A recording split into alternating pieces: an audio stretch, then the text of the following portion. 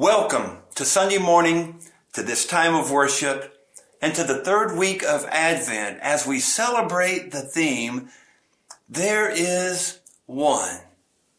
When you gaze at the manger scene and the babe in the manger, we understand that there is one child who has made one way to the Father, to God, and has given us the opportunity to know the one Savior, Jesus Christ, our Lord. And yes, through Jesus, we can know the one love, the one pure love, the perfect love. And only the love of God given to us through Christ can allow us to know God's love for us personally. Today we celebrate that one love that became so manifested and known when God sent his only Son, Jesus Christ, to us. So today I invite you to journey with me to the manger scene, to the nativity. From the Latin language, the word nativity translates from nativus, the idea of birth or birthplace. Through the scriptures, as the Holy Spirit guides us, may we encounter afresh and anew that place, the nativity, where God stepped into humanity, where Christ was born. It was St. Francis of Assisi in the year 1223 who was said to have erected the first nativity scene, the first live nativity scene at that. He was inspired from a recent visit to the place that we know as the Holy Land, and he returned and erected a living nativity scene for the purpose, and I quote St. Francis, of cultivating the worship of Christ.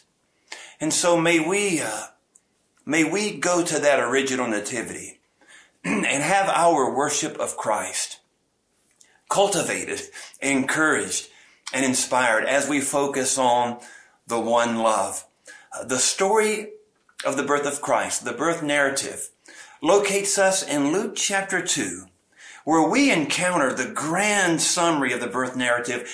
God in Christ has stepped into the world. God gave his Son, and we know from the scriptures, particularly John 3:16, that very familiar passage, that God so loved the world that he gave his only Son. Why?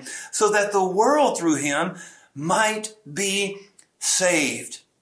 And so the birth narrative of our Lord announces that God in Christ has stepped into the world so that the world through him might be saved. As we venture into the story of the birth of our Lord from Luke chapter 2, we discover three emphases of the narrative of Jesus' birth. First, as we enter the story, we notice that there is on the world stage an incredible series of events that reveals the culture and condition of the world at the time Christ was born.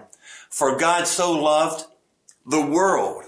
And so as we enter into the story of the birth of Christ, may we look at the condition of the world at the time that Christ was born. As we move deeper into the birth narrative, we'll notice the emphasis of God himself reaching down to orchestrate all of the details perfectly for the entrance of Christ our Lord. And then as we come to the conclusion of this portion of the birth narrative of our Lord, we will discover afresh and anew that the entire story proclaims the love of God.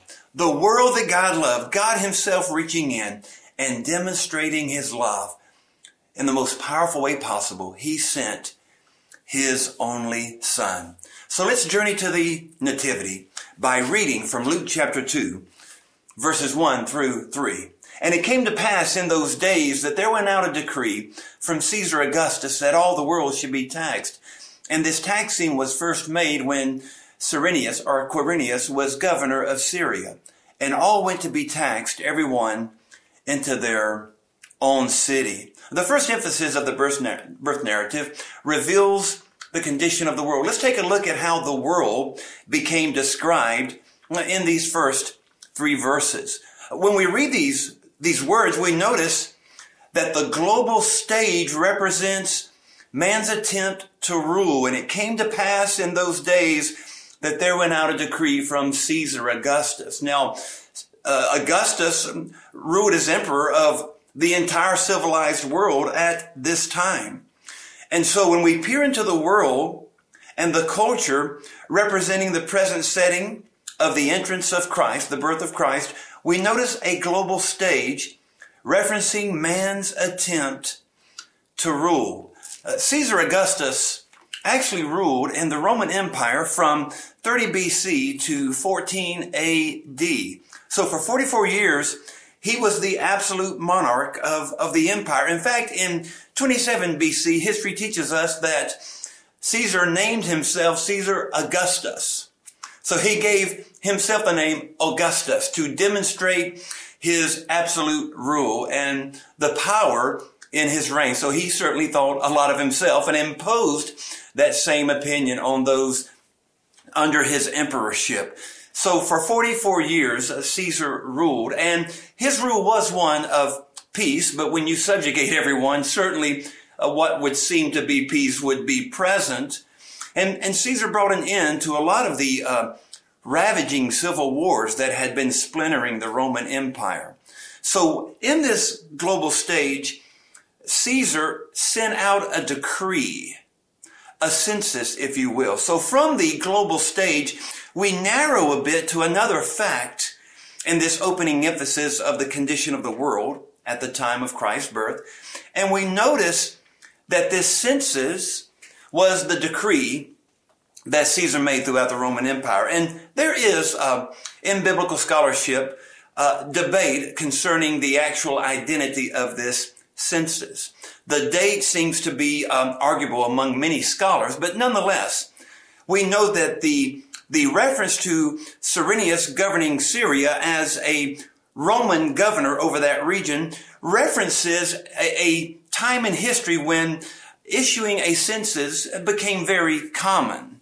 In fact, you have Caesar Augustus and Cyrenius or Quirinius, and then Herod over the part of the Hebrew Roman Empire. So you have these three individuals who history teaches were really committed to these decrees of a census. Now, again, there's some debate over the date of the census referenced here, but I noticed something unique in the opening of this narrative of the birth of our Lord. Verse 1, in those days there went out a decree. That would be past tense, a decree went out. But notice the next statement, that the entire world, the entire empire, should be taxed or should be registered. Well, that references a present tense, and I find it interesting that this present tense might actually indicate that there was not just one census, but a series of a census being taken. In fact, some of the biblical history that is general about this time of the world's history, would indicate that perhaps every 14 years or so within the Roman Empire, a census was taken. And the census was taken for two specific reasons. First, to give an estimate or a measure of the military capability of the Roman Empire. So a census would be taken to determine the vastness of the people and the presence of power militarily. A second reason for the census, as history teaches, would be to renew the report of those who would be taxed so as to, again, build an estimate of the income of the taxation. So there you have it. As it is in a lot of ways today in the global impact of politics and rules and reigns of individuals, there were two reasons for the census in this story: power and money. Again, not too dissimilar to how men rule and reign today over others. And so in the midst of this global stage and with this census, there were cultural adjustments that needed to be followed. One particular adjustment would be that of Joseph, who, because he was a part of a lineage that was referenced in another city, Joseph had to actually relocate for a short period of time in order to participate in this census. Now, there were other censuses that history teachers did not require an adjustment or temporary relocation, but this particular time obviously indicated that there was an absolute mandate that you had to relocate to your homeland for this particular counting, taxation, or census. So upon the global stage, there were cultural adjustments through this census, which actually reveals the unfolding of prophecy. And I really love this. On the world stage, all of this vying for the power of man to rule and to reign, bringing adjustments throughout the empire, actually served the fulfillment of prophecy. One particular piece of prophecy would be the relocation of Joseph and Mary from Galilee to Judea, from Nazareth to Bethlehem. And so the state of the world at the time Christ entered referenced a time where man's attempt to rule on the global stage was at an all-time high, at an all-time aggressive place of expressive rule and emperorship, which caused adjustments in the larger culture of the Roman Empire, but allowed prophecy to unfold right before the eyes of history. So, wow, the entrance of Christ was met with a world stage that actually confirmed the identity of the Christ child. There was a documentary several years ago on ABC, hosted by celebrated reporter Peter Jennings. The title of the documentary simply stated, "The Search for Jesus." And Jennings offered an introduction into this documentary that I'd love to read for you verbatim, which will reveal how the impact of Jesus Christ has certainly continued to manifest that global influence. So this is how Jennings opened that documentary. "Hello, I'm Peter Jennings, and we have been searching for Jesus, as reporters, that is, because it's an irresistible story. And whatever your faith or religion, there's simply no denying the extraordinary influence that Jesus has had and that he still has in the lives of people." So yes, the world stage demonstrated this extraordinary story, but we simply can't stop at the observation of the developing story. We must move deeper. So we continue reading as we join God's word in verse 4 through verse 6. And this is what we read from Luke chapter 2, beginning with verse 4. "So Joseph, after the census had been declared, the decree had been made throughout the inhabited civilized world, Joseph went up from Galilee, from the city of Nazareth to Judea, to the city of David, which is called Bethlehem, because he was of the house and lineage of David, to register with Mary, to whom he was engaged, and who was great with child. And while they were there, the days were accomplished for her to deliver." So we move from the world and the emphases that we have discovered there to the second emphasis of the birth narrative, God and God's hands sovereignly reaching into that global stage to perform his perfect will. This becomes a very exciting part of the birth narrative. First, consider the journey. Referencing the journey, I indicate the journey that Joseph made with Mary from Galilee to Judea, from Nazareth to Bethlehem. The journey actually references that which would be social in the lives of Joseph and Mary. The narrative becomes a demonstration of the social dynamic of this part of the story. The social referencing first Joseph's identity. He was of the house and he was of the lineage of David. And he brought Mary with him to Bethlehem.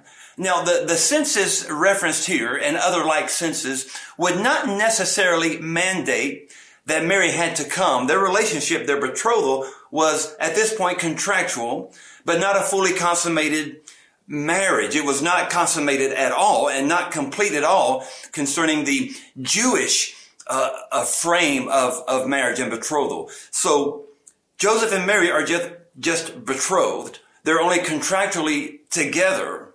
And yet, through that divine conception, Mary is with child. At the time that they travel, some estimate that she could be in her third trimester.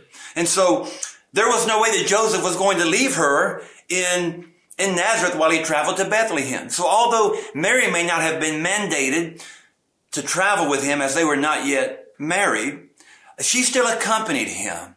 And I would tell you, the journey becomes such a significant part of the affirmation and of the identity of the Christ child, of Christ our Lord. The journey referenced Joseph being of the house and the lineage of David. Now, we simply need to read back to 2 Samuel chapter 7 to hear very familiar words that were prophesied over David concerning the Davidic covenant, the covenant God made with David. And in 2 Samuel chapter 7, verse 16, the Davidic covenant between God and David expressed this. God speaking to David through the prophet, "Your house and kingdom will endure before me forever, and your throne will be established forever." And so that prophecy foreshadowed that the coming Messiah would be born through the lineage of David's family.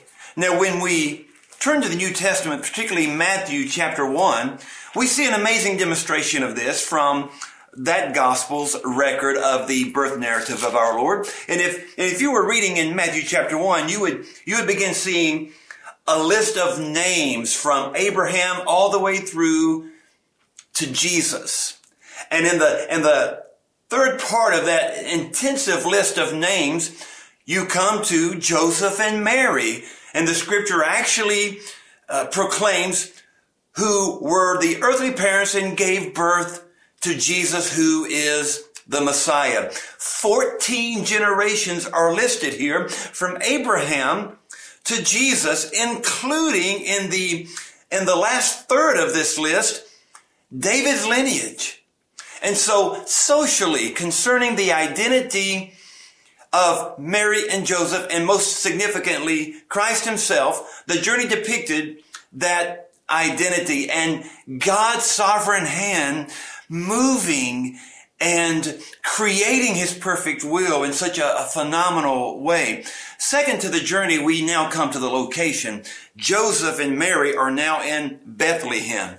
This becomes significant, again, from another piece of prophecy that was revealed clearly from the Old Testament in Micah chapter 5, verse 2. Again, from Old Testament prophecy, we read, "Bethlehem, Ephrathah, you are small among the clans of Judah, but one will come from you to be ruler over all of Israel, and his origin will be from antiquity to eternity." Obviously, a reference to the Messiah, to Christ our Lord. And so the location in the narrative references Bethlehem, the birthplace of Christ. So now we see the significance of why Mary accompanied Joseph, because Bethlehem became that place, a place that can mean fruitfulness, or fruitfulness through bread. And oh, how powerful this becomes as a demonstration of Jesus, the bread of life, who was born in Bethlehem to fulfill what the prophets foretold many centuries earlier. So in the birth narrative, we have the social significance of the narrative, the journey from this location to this, because of David's social identity, his personal identity, and that confirms the identity of Christ. And then second, in the narrative movement, we discover the location in Bethlehem, prophesied as the place of the birth of Christ. But we have, as a third fact, referencing God's perfect will being performed in the coming of the Christ child, we notice the arrival, verse 6. "And so it was that while they were there, Mary's days were accomplished, that she should deliver." The arrival. This marks the very moment that God stepped into humanity. The very moment that God stepped into history. This becomes the arrival. Heaven meets mankind personally to bring the significance of salvation for eternity, forever. The arrival the time came for her to deliver. Listen to the words of John chapter 1, verse 14. In John chapter 1, verse 14, we hear, the Word became flesh and lived among us, took up residence among us, and we observed his glory, glory as of the one and only begotten of the Father. The Word, God's very presence, became flesh. But becoming flesh, from the Latin translation of the Scriptures, the word would be incarnatus, incarnation. Theology states God becoming flesh as the incarnation, meaning becoming in the flesh. The Word became flesh. God himself, the perfect Word, Jesus Christ, his Son, became flesh without ceasing to be God. And God stepped into our lives, fulfilling all the promises that God has given us in his Word.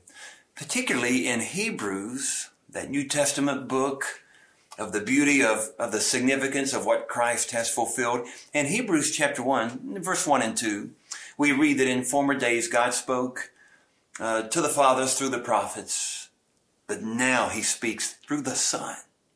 And we continue reading in verse 3 of Hebrews 1, who is the fullness, the effulgence, the radiance, the full presentation of God himself. God is here. He has arrived. And so the second emphasis of the birth narrative, second to the global stage that became set by God's own sovereignty, we now see God himself reaching in and orchestrating the journey, the location, and the arrival of Christ, our Lord. Pastor and author Clark Cothran told a story of an experience he had when he was 5 years old, playing in his mother's office at her desk where she served the Canyon College in Phoenix, Arizona as the Dean of Women. This is the story he told. As I played at my mother's desk, I would watch as students of the college would walk slowly down the hall toward the president's office and stop. They would rub their sweaty palms on their pants, take a deep breath, straighten their shoulders, and knock. The door would creak open. And that's when, while I was playing, I would catch a glimpse of the president's shiny black wingtip shoes. And then a steady, strong hand would reach out and shake the trembling hand of the student. And then the student would disappear into the mysterious chamber known as the president's office. I figured that walking into that room must be pretty much like going before the throne of judgment. It was terrifying. It was a terrifying thought, that is, until the day that the president stooped into my world. I was playing with my toy car at my mom's desk near the hallway just outside the president's office when the door opened. And when the door opened, there they were, those shiny black wingtip shoes. The next thing that I knew, President Robert Sutherland of the university, the biggest man on campus, dressed in his pinstripe three-piece suit, knelt down. He placed the knee of his crisply creased trousers on the hallway floor, and he knelt. And then he looked at me while I was playing with my car and said, "May I have a turn?" And after that, we played cars together. But then President Sutherland looked at me and said, "Hey, would you do me a favor? Call me Dr. Bob." Cothran goes on to write, "That's the day my opinion about all college presidents changed. I can see," he continues, "how some people might think that God is powerful, frightening, and untouchable. Yet, after I met God, my opinion about him changed. Because John 1:14 tells us the Word became flesh and made his dwelling among us." Cothran concludes, "When he stopped low into my world, Dr. Bob helped me to understand that is exactly what God has done for me." God stooped into our world. He became one of us. He became flesh. He sent his Son. And so the birth narrative reveals the global stage of the world, but the birth narrative emphatically reveals the emphasis of God and God performing his perfect will. God became one of us as he sent his Son, Jesus Christ. Please do not lose the emphasis of this truth. Now we conclude with verse 7 of Luke chapter 2. And she gave birth to her firstborn son, wrapped him in swaddling clothes, and laid him in a manger, because there was no room for them in the inn. Christ had come. God had stepped in.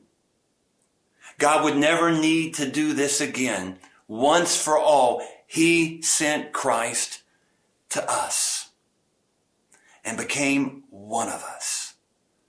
Mary gave birth to her son. That beautiful, divine, perfect and pure conception, conceived in a virgin's womb, became reality when she gave birth to her firstborn son, wrapped him in the swaddling infant clothing, and she laid him in that trough in the manger because there was no room in the inn. The third emphasis of this beautiful birth narrative summarizes the love of God. His love became fully known when Christ, the Lamb of God, went to the cross and took upon himself our stripes so that we might be healed. But oh, do you see the love in the fact that God gave? Scripture proves that no one should separate God sending his Son from the reality of God's love. They're inextricably connected. God loves us. There are two expressions of God's love all throughout the Scripture. First, God's love, this one love, demonstrates God's nature. When you understand the reference to God's love within the Word of God, you understand that love, his love, fully defines his nature. 1 John 4:8 declares God is love. So one of the two expressions of perfect love references that God himself is love. This references his nature. But because God is perfect and holy, God will never act contrary to his nature. And so a second fact of God's love is that God demonstrated his love. God demonstrated his love in this way. God is love. Fact number one about perfect love. God is love. This is his nature. And second, God demonstrated his love in this way. In what way? That he sent his only Son. God gave. God demonstrated his love, 1 John 4:9 states, because he sent his one and only Son for us. That very familiar verse, John 3:16 and 17, for God so loved the world. So the birth narrative from Luke chapter 2 demonstrates that God in Christ has stepped into the world. And then John 3:16 and 17 demonstrates that act of sending Christ references the perfect love of God. I am sure you can recall John 3:16. Listen to this translation of that great verse. For God loved the world in this way. He gave his one and only Son, so that everyone who believes in him will not perish, but will have eternal life. And then verse 17 of the same chapter. For God did not send his Son into the world that he might condemn the world, but that the world through him might be saved. God sent Jesus so that the world might be saved through him, that we could know by understanding that Jesus references and represents God and his love and his forgiveness for our sin. We know this. The truth has come. Now it is up to us to respond. Will you respond to God's love today? Advent and the recognition of the birth of Christ at Christmas time becomes a phenomenal opportunity to recognize the love of God and to say, yes, God, I respond to your love. I trust you and I accept by faith what Jesus has done on the cross for the forgiveness of my sin. And I believe he died and rose again. Oh, could that be your prayer today if you've never by faith received the love of God that he's made known in Jesus Christ. I'm sure you know the animated story, A Charlie Brown Christmas, created by Charles Schulz, that aired on CBS for almost 50 years in prime time and in syndication. A bit of a backstory of that wonderful, beloved cartoon that references Linus quoting this very story from Luke 2 before a large audience. A backstory you'll find interesting is that Charles Schulz, the creator of the Peanut cartoon and certainly the author of the Charlie Brown Christmas, went to the executives of CBS to say, hey, we need to put this story out there. Oh, they were hesitant because of such a strong reference to the birth of Christ. But Schulz lovingly but persistently requested, and they finally agreed. And over 50 years, this cartoon aired with incredible feedback. But when Schulz was lovingly but persistently asking for the cartoon to be aired, this was his statement to the CEOs of that network. If not for us, who is going to tell this story? We need to tell this story. And he wasn't referencing the Charlie Brown Christmas. He was referencing Luke chapter 2, the story of Jesus Christ. If you and I do not live out this story, then who will? May we live in the reality of what God has accomplished in Christ our Lord. That one love, the perfect love of God, proves that there is only one. His name is Jesus. And I pray that you know him.